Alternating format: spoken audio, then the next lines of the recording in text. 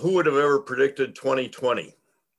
A friend of mine suggested that in a couple of weeks, when we turn the clocks ahead, we should turn them ahead about 3 months to get out of this gosh awful year. It's been a tough time, but as this technology shows, it's also a creative time, and we are being pushed into the future, kicking and screaming. And God knows that He'll bring us out on the other side in a good position. So I thank you for the invitation. Procedurally, I'd like to go through the first section. The first section is going to be about what's happening in our culture sociologically. And then we'll stop for a few questions of clarification. Chris is going to be monitoring the chat box. And then the second major section, I want to make some suggestions on things we might do in this time for the cause of the gospel, creative things, perhaps, unusual things, perhaps, and those come from 1 Peter. So we'll get into it with this overarching belief of mine. I'm speaking in all of this just from myself. You know, this is a confusing time. A man named Ray Kurzweil said that in the 21st century, we will experience the equivalent of 20,000 years of change. 1 century, the 21st century, will be equivalent of 20 centuries of change. Another observer has noted that the change is so fast we can't keep up with it. We're overwhelmed by it, and I certainly am. So there's a lot of confusing stuff going on all around us, but actually the basics are very, very clear. And in the first section, I want to demonstrate sociologically that what's going on around us is easily explained. And in the second half, to show how the clarity of God's word can help us, help our congregations to flourish in this time. Some years ago, I was preaching in North Carolina, and the topic of my sermon was the same topic we have today. It's a great time to be the church. Afterwards, during the Bible class hour, an older woman asked me, "How can you say that?" Well, I understand where she was coming from. You know, one of the things about preaching around Sunday after Sunday is you walk into a congregation and you can pretty much sniff what's going on, if it's healthy and flourishing or if it's struggling. This congregation had a fine pastor and fine people, but you could tell that they were feeling plateaued. So she says to me, "How can you say it's a great time to be the church?" And think about that in your own context. Let me put a few questions to you about where you're at. Has church attendance declined? Has church membership dropped? Do you know congregations that have closed? About a month ago, I had a discussion with our gift officers at the seminary, and they're feeling conscience torn because some congregations close and send the proceeds of the church sale to the seminary. Well, that's well and good, but we don't want our churches to close. Has public morality changed in America? And then coming from where I've lived the last 15 years, have seminary enrollments declined? And of course, the answer is yes. For most of us, the answers to those questions are yes. So how did I answer that lady? I said, it's a matter of faith. It's a great time to be the church is a statement of faith. Do you and I truly believe that Jesus rose again and is alive? Do we truly believe that he is the Lord of the church now? And after Easter, he didn't go off into retirement or take a vacation.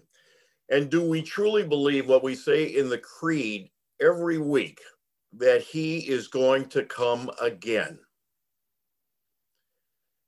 Key principle for us in these times of strangeness in church life is 2 Corinthians 5, verse 7. We walk by faith and not by sight. Admittedly, the things of sight are not good for the institutional church.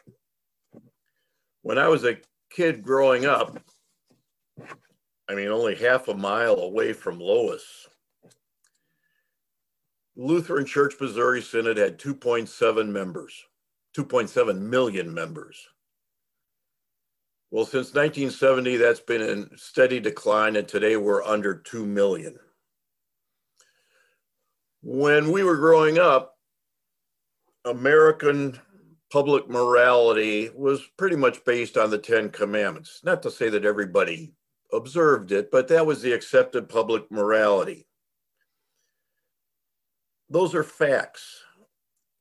And those are the facts of the decline in America and in the institutional church that we can see. But we walk by faith, not by sight. Okay. Now, the things of sight are important. Sight is pretty important when you're driving to work. Sight is pretty important when you're doing your taxes. Sight is important, but when it comes to Christian life and our congregational life together, we do look at statistics. We do look at trends. But ultimately, what motivates us in our personal life and in our congregational life together has to be faith. If it's not, then we're what Parker Palmer, for one, says is functional atheism. And there are a number of commentators. Parker Palmer is one, Os Guinness is another, who says a lot of Christians today and Christian leaders are functional atheists.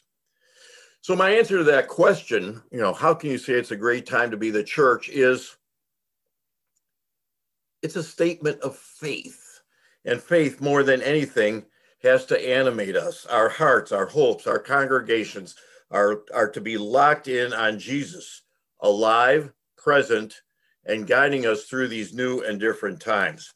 So let me share what's happening in America. A lot of us,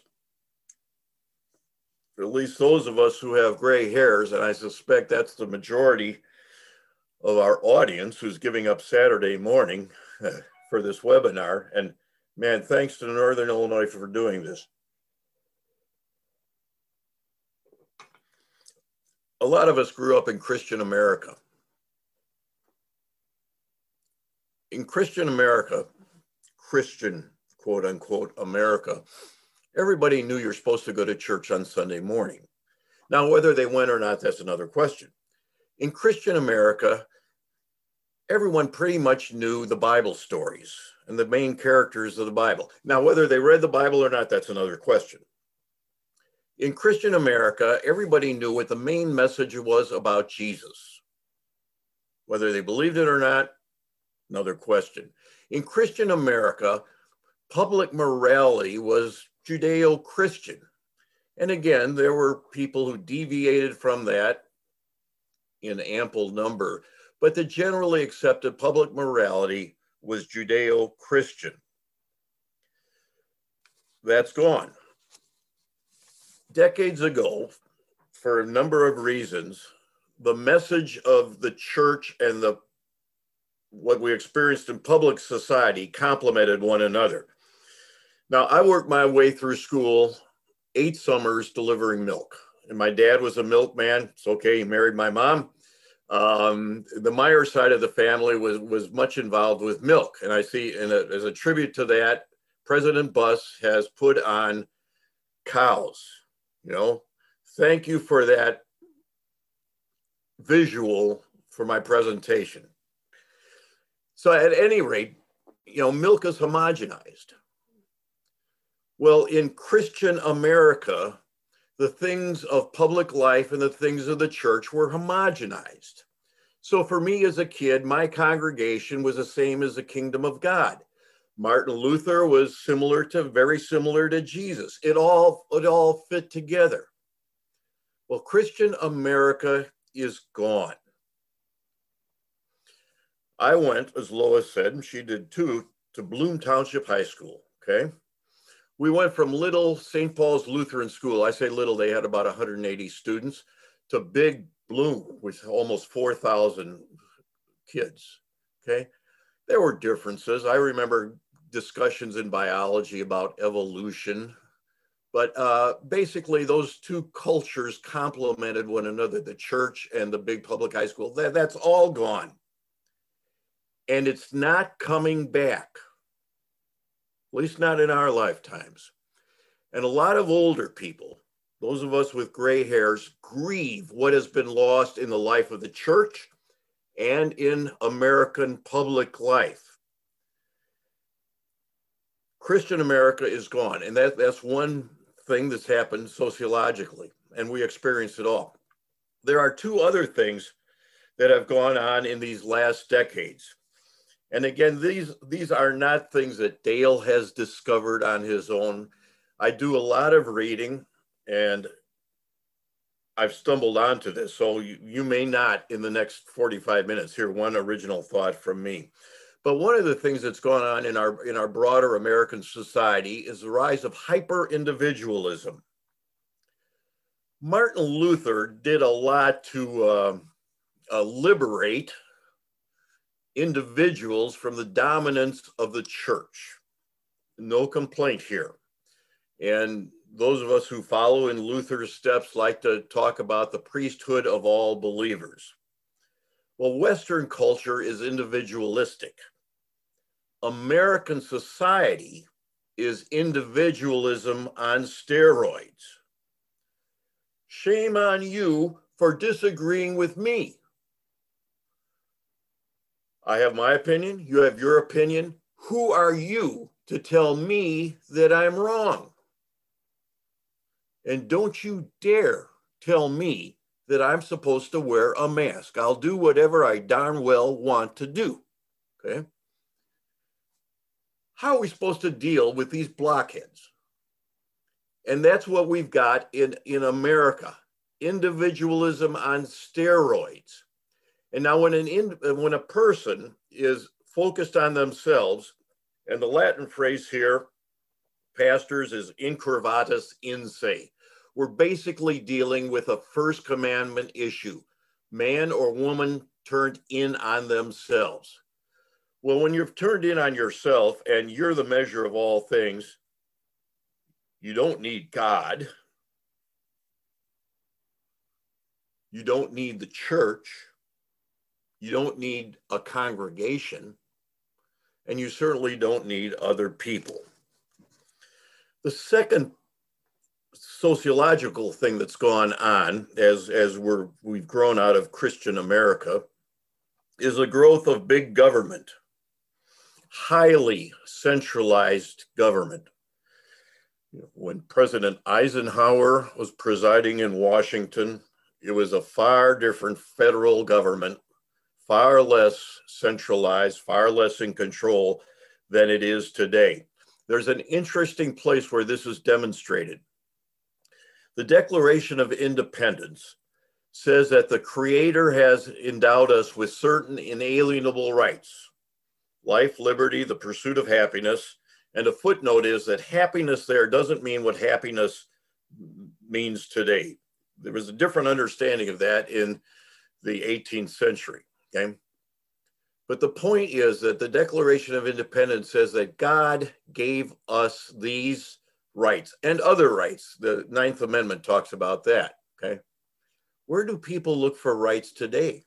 You know, follow the presidential election and all the talk, use a polite word, that's going on with that. You know, we kind of have the idea that the government gives us our basic rights. Well, that's not American.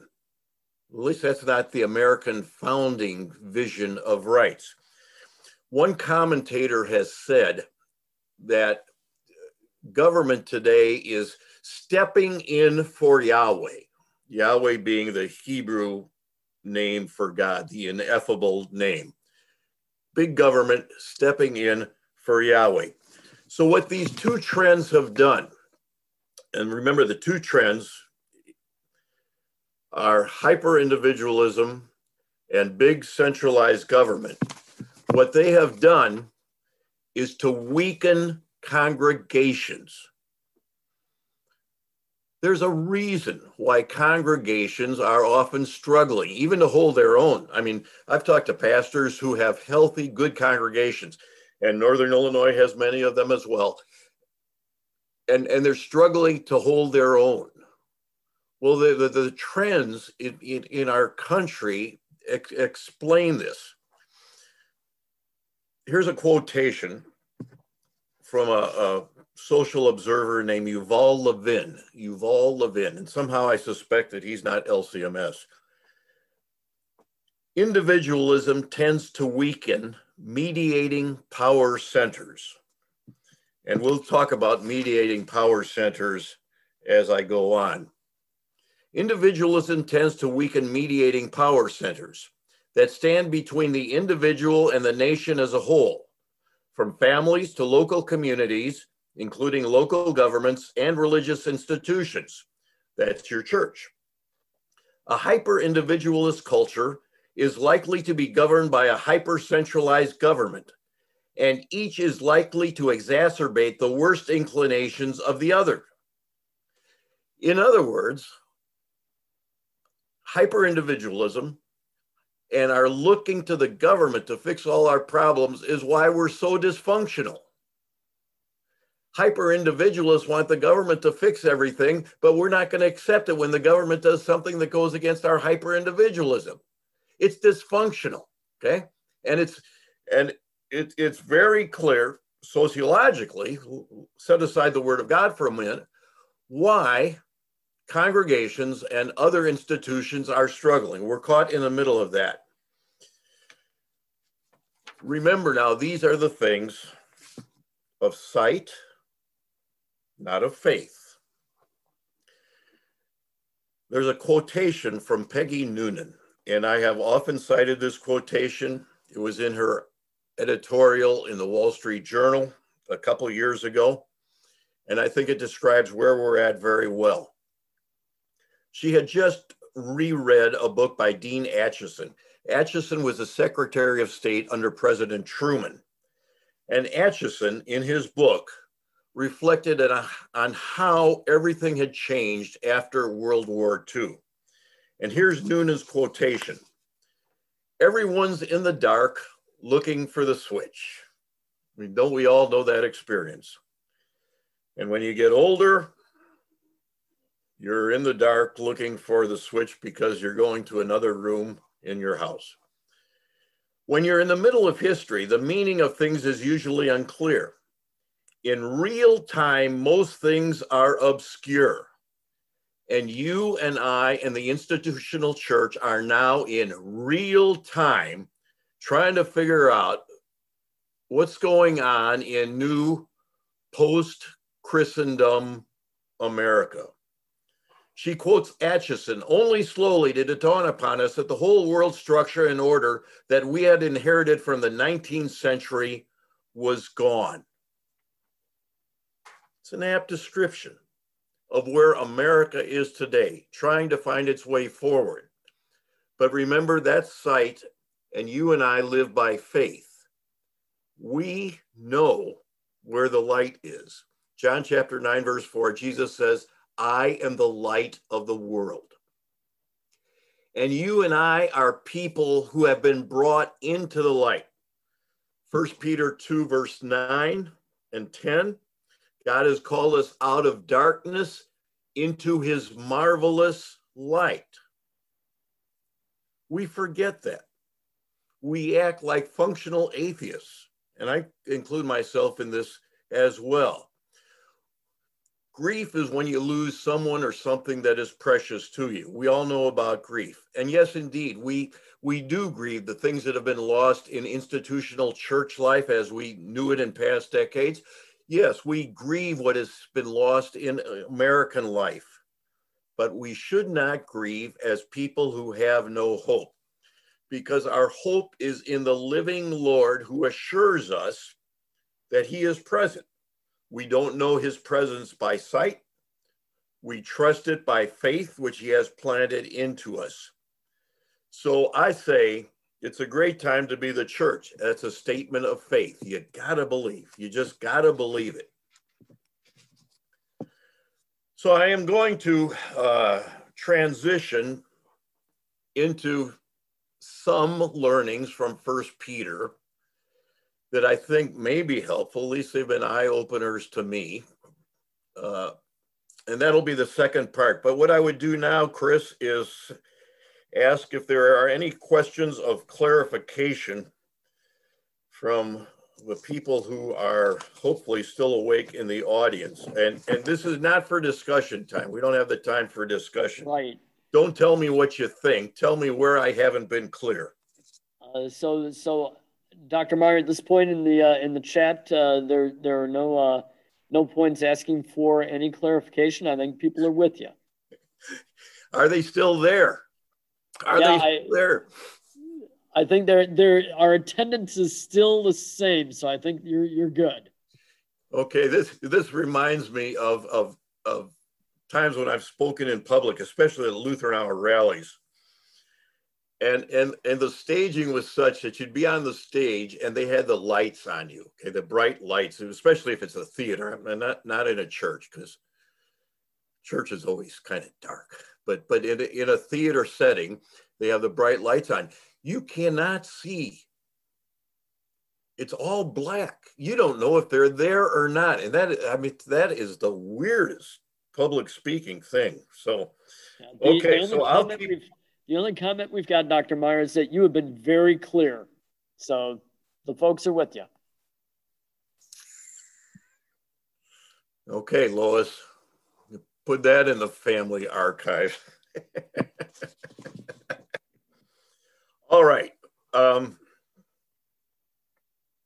Let's get into some suggestions from Peter. There's a lot to be said, and this is not exhaustive, what I'm going to offer. This is not a silver bullet. You know, if I were a pastor again, and I always bristle when somebody says that, because my thought is just shut up and become a pastor. Don't pontificate. Don't be a straw boss.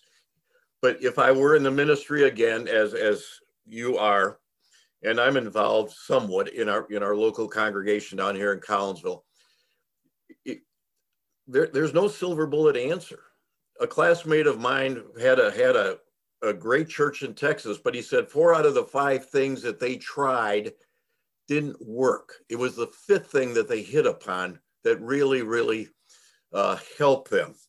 But what I'm going to share is 7, I think, insights that we can use in our preaching and teaching and mutual conversation as members of the church. So these are not programmatic as much as they are from the word.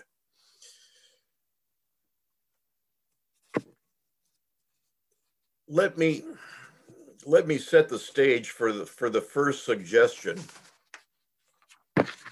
by saying this. As you know, I grew up in Chicago Heights, which is 211th Street South. My wife, Diane, grew up in Roseland. She's actually a real Chicagoan. And then later in her grade school years, they moved out to Villa Park. She attended Willowbrook, then went to ISU, and just happened to get a teaching job at Bloom High School. I came back from Vicarage. That was 1971, 72. Came back from Vicarage in 1972. She was teaching my sister, who I believe is on this call. And I met her, and the rest is history. Diane has had 7 happy years of marriage. Out of 47, that's not a good comment about me, but she's a wonderful woman. So this summer, we moved back home to Collinsville. We've had this home for almost 40 years. And while I was president, we lived on campus, but now we have moved back to Collinsville, and job number one is the commentary for Concordia on First Peter. So I'm really enjoying this, and I believe that First Peter, it's a short epistle, only 105 verses, but it speaks volumes to the changes we're experiencing in society. So I'm going to get into the 7 suggestions. First of all, an overarching question about your congregation and mine. When people come to your congregation, do they get a clear impression that your church is qualitatively different from anything else that they experience during the week? Why should they come to your church? What compels them to worship and socialize with you, since they can get fellowship other places in their community? And the declining numbers show us that they are doing that. As we come out of COVID, this is going to be an important question, whatever coming out means. Why should I need to worship and socialize in person with you? After all, I can get the word of God elsewhere. This is a huge question. So in other words, what's different? Wow. The values in this church are different than others I experienced during the week. Wow. The people here are really different. When I go to this congregation, worship, Bible study, I learn things that help me during life. And thank God about this church, I don't leave feeling condemned. In other words, do your people know that this congregation, St. Paul's, St. John's, Hope, whatever, is qualitatively different than any other association they have during the week? That's a challenge.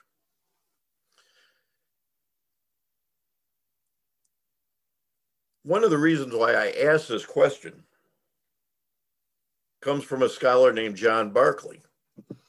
And he wrote a big book about St. Paul. It's called Paul and the Gift, 600 pages. And it's a great book to read, although frankly, I don't think many of us are going to do that. We don't have the time. But Barclay made the point that St. Paul founded congregations to be different than the value systems that people experienced in Corinth, Antioch, wherever else he founded congregations. And it's just common sense too. If people are going to feel compelled to come to your church and mine, there's got to be something far different from the rest of their experiences during the week. So with that as an overarching question, let me get into the seven learnings from First Peter. And again, there are more. These are just the 7 I've identified for our talk. Think of your congregation as a mediating institution, quote unquote. Think of your congregation as a mediating institution. So here I am sitting in suburban Collinsville. I know Chicagoland people think that Southern Illinois starts at Kankakee, but we're a lot farther away than that. But across the street from my old 90-year-old home is the American Legion. Veterans come to the American Legion to socialize, to enjoy one another's company. They come to the Legion to share their experiences and to talk about, what's going on in your life, what's going on in my life, what's going on in our community, what's going on in the nation. And of course, they also come to the Legion to have beer. Well, the Legion is a mediating institution. That is, it's a place in between an individual with his or her personal life and the broader society that's out there.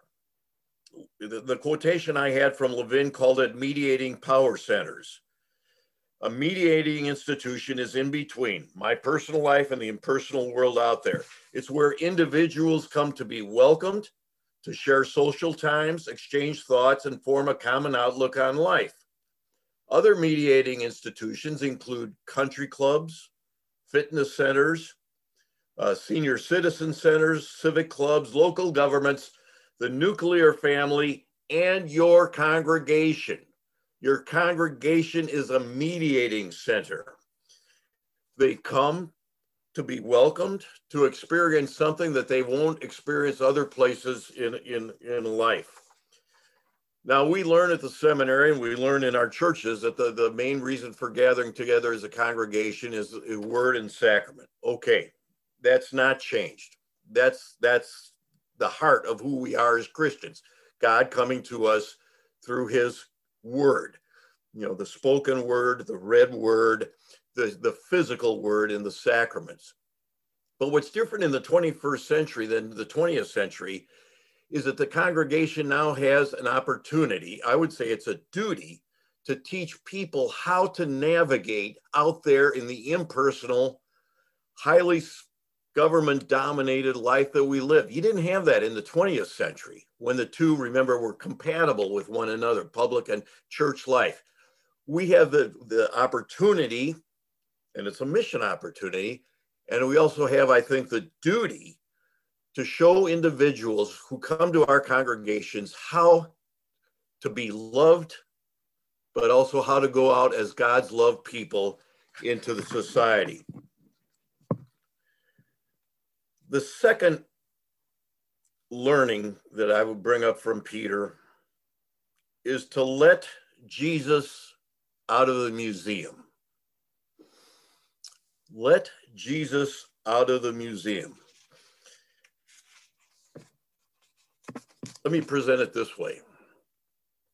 Imagine going to church and,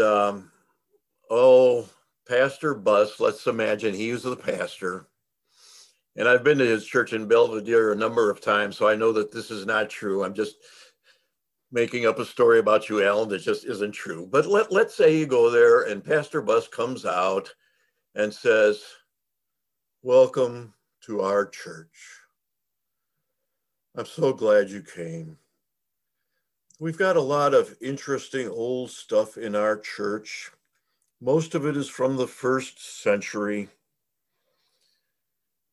Although it's October and we fast forward to the 16th century, we're so glad you have come to St. Mattress Lutheran Church. And after our museum time is over, I invite you to join us for a cup of coffee, because honestly, you're going to need it." Hey, the church is not a museum, all right? And you and I, lay people, pastors, teachers, we're not the curators of a museum. Jesus is as alive and present today as he was when he was visibly present in the 1st century. And not only that, he is coming back. Now, when you look at 1 Peter, he's really locked in on what Jesus did, his life and his passion and his resurrection, okay? There are 3 great Christological passages in Peter, and they're really zero in on what Jesus did 1st century. But Peter's real zeal is on the fact that he's going to come back again. Chapter 1, verse 13, set your hopes on the grace that comes to you at the revelation of Jesus Christ. That's not the revelation in the Bible. That's his coming back when we'll see him face to face, when our faith then is turned into sight. So honestly, I mean, on a Sunday morning, and I'm indicting myself here too as a pastor, on Sunday mornings, how often are we oriented toward his coming again? We say the creed, maybe around Ascension time. Of course, who has Ascension services anymore? We say he's coming back again. At a funeral, we might. But on a Sunday basis, you don't hear it. So one of the things about Peter is let Jesus out of the museum. He's alive now and he's going to be coming back quickly. The next thing that I learned from Peter is that, this is going to sound heretical, but put the Bible on the shelf. You got my bookshelves back here? Put the Bible on the shelf. Here's where I'm coming from, and it's not heretical. In the first century Roman Empire, scholars have estimated that only 10 to 15% could read, were literate. Only 10 to 15% of people in first century Roman Empire were literate. How did they get the faith? How did they learn about Jesus? Word of mouth. People, for example, would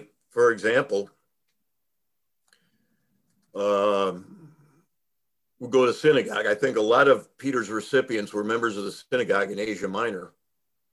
And when people came back from Pentecost, they said, we've heard that the Messiah has actually come. His name is Jesus of Nazareth. In Acts chapter 23, Christians are called the sect of the Nazarenes. Well, there weren't evangelism folders. You know, there wasn't radio, the Lutheran Hour. How did they hear about this? It was on the word was on people's lips because it was in their heart. Romans 10:17 is literal. Faith comes by hearing. Faith comes by hearing. So imagine now two scenarios. In the first scenario, you have a church member, you, me, who has taken the word into our head, into our memory, and into our heart. And now we're at work, virtually at work, in person at work, whatever. We're at work, and somebody brings up a question about faith and church, whatever it is. You know, one of those opportunities where you think, yeah, this might be my opportunity, okay? So you pull out those passages, that knowledge of whatever that's in your head and heart, and you give an account for your faith. Why do I go to church? Well, let me tell you. Scenario number 2. You think of the Bible only as a bound book, you know, on the shelf. We all have those books behind us on the shelf. And ever since the printing press, we have drifted toward thinking of the Bible as a bound book, okay? So when an opportunity comes up, when somebody says, you know, why do you go to church? What's the real reason? Or why do Christians believe this, that, or whatever? You know, you might have to say, well, I'm going to have to go research that. I'm going to have to get the book off the shelf and find out what's going on. Or I might have to call the pastor up and say, Pastor, would you research this in all the volumes you have behind you on the shelf? Now, which of those two, friends, is going to be the more effective witness? I pull my gray hairs out when people go to 1 Peter and talk about vocal witnessing. Let me tell you, there are only 2 passages in Peter that talk about vocal witnessing. One is chapter 2, verse 9, which I've cited before. And the other one is 3:15. Always be ready to give an account for the hope that it is in you, but do it with gentleness and meekness. Those are the only 2 passages in the 105 verses that talk explicitly about witness. The great brunt of what Peter talks about from chapter 2, verse 11, all the way through really the end of chapter 4, is being there with people, a ministry of presence that creates the opportunity to share your faith. So I'm getting into the preaching mode. Bear with me. You know, why did the church spread the way it did? Well, there's a number of reasons, but one was that the Bible was not a bound book. They didn't have Bibles. If you said, show me a Bible, they couldn't have done it. You know, what are you talking about? They had the Old Testament. But the leaders of the church, like the people who are on this webinar, had that word in their heads and in their hearts, the word of faith, which we share. The next learning is that you in the Bible is plural. I've got a son-in-law from Texas, and he explains to me that y'all is what you say to a person. So, Chris, y'all there? Okay. when you're talking to a crowd, more than one person, it's all y'all, okay? Germans would say, hallo zusammen, okay? It's all y'all, okay? Well, most of the time when you come across you in the Bible, Y-O-U, it's all y'all. Look at how our Western culture has deceived us. We're individualists, remember? And so when individualists sit in church on Sunday mornings, or when they read the Bible, and we should take the book down and read and study it, when we come across Y-O-U, either in reading or in hearing, we automatically think as an individual. That's not what it's saying. It's all y'all, the body of Christ, our congregation as a whole. This individualism that we have in Western culture and hyper-individualism in America is subtly distorting the word of God. And you got to believe the devil is making hay on it. Got to believe that. He doesn't need to go to brothels. He doesn't need to go into saloons. He comes to the church and he uses these cultural conditionings that we have to undermine it. Okay, I'm going to keep going because I am mindful of the time. What do I have left here? The next one is don't be holier than thou. Holiness is a big theme in Peter. First Peter 1:16, as he who called you is holy, you also be holy in all your conduct. We're going to be judged when Jesus comes back for how we have lived.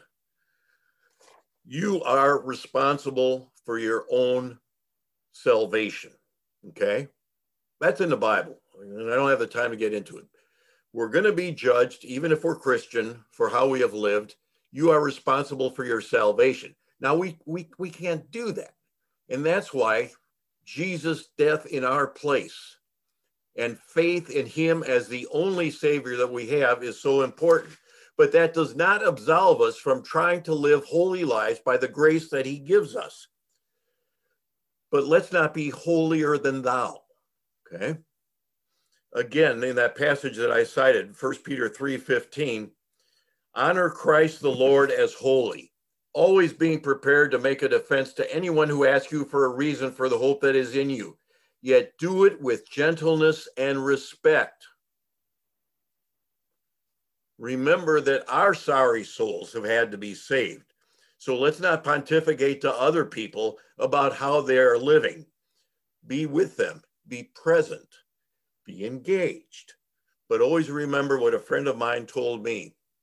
Don't tell me what a friend I have in Jesus until I see what a friend I have in you. Let's see. The next one that I have from 1 Peter is, does Jesus died for your sins really communicate? Here's another place where Western culture deceives us. Western culture thinks in terms traditionally of right and wrong, of guilt and innocence. In our context as Christians, of sin and forgiveness. And that's how we understand the gospel amongst us. And I'm not questioning that. The justification of the sinner by grace through faith in Christ, okay? But most of the world doesn't understand life in terms of right and wrong. The story is told about a hyped up evangelical Christian who got into a taxi in New York. The taxi was driven by a Middle Easterner. And this evangelical Christian started to witness Jesus died for your sins. It made no sense to the taxi driver. No sense to the taxi driver because he came from a shame and culture society. Shame and honor society. So we have right and wrong, guilt and innocence. That's where we've been bred. Shame and honor society. There are also people who see the world through fear and power. Okay? So one of the things we need to do is find out what worldview does this person have. And by the way, shame and honor is becoming far more prevalent in America today too, for a number of reasons. Now, does this set aside the forgiveness of sins? Absolutely not. If I honor God, I will obey God. When I dishonor God, I sin. And so forgiveness is needed. So forgiveness is still the article upon which the church stands or falls. But Jesus talked to the Samaritan woman. She was shamed. Peter was writing to people who were shamed in their society. And he says in 1 Peter chapter 2, verse 7, the honor is to you who believe. The honor is to you who believe. The last thing that I have, and I'm mindful of the time here, Chris, the Dominator, is to interpret theology, interpret reality theologically. Interpret reality theologically. You know, it's not just that Jesus died for our sins and rose again. And what does that mean for us during the week? And I'll give you just a quick example. And I could go on till the cows come home. And fortunately, Alan still has the cows up there. They're not coming home yet. Sunday's gospel is where Jesus says, render unto Caesar the things that are Caesar's and unto God the things that are God's, okay?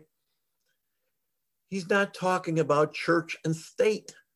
There was no church and state separation in first century Palestine or the Roman Empire. Now we might be able to say, you know, this is interesting, render unto Caesar, but it's not proving the church and state is the way a government should operate. Jesus is not endorsing the First Amendment. If you think about it, and I owe this to Dr. Jeffrey Gibbs in his Concordia commentary, if you take those two sentences at face value, render unto Caesar the things that are Caesar's and unto God the things that are God's, that means that there are some things that don't belong to God. They belong to the government. Well, that's hooey. Everything belongs to God. And you can read what Gibbs wrote, but basically our total lives are under the lordship of Jesus. And when you go into the booth, if I were preaching Sunday, when you go into the booth to vote, you don't separate, have a wall of separation between the church and your opinion as a voter. Let me wrap this up because the Dominator is soon going to. I got questions for you, Dr. Meyer. All right. Let me close with three quick quotations. Quick. The first is from a relatively new book by George Will, the commentator. He says, it is wise to worry about the political consequences of what Matthew Arnold called the melancholy long withdrawing roar of faith leaving the culture. That's happening. And leaving the culture susceptible to feverish quests for redemption through political action. It's exactly what we're saying. You know, this is not brain surgery. Next quotation. This is from our friend again, Yuval Levin. The ultimate soul-forming institutions in a free society are frequently religious institutions. Your congregation. Not quite so much the seminary, not quite so much synodical structures. The ultimate soul-forming institutions in a free society are frequently religious institutions. Traditional religion offers a direct challenge to the ethic of the age of fracture. Religious commitments command us to a mixture of responsibility, sympathy, lawfulness, and righteousness that align our wants with our duties. They, congregations, help form us to be free. And finally, from James Davison Hunter, who's a scholar at the University of Virginia, formation into a vision of human flourishing requires an environment that embodies continuity, historical memory, rituals marking seasons of life, intergenerational interdependence, and most important of all, common worship.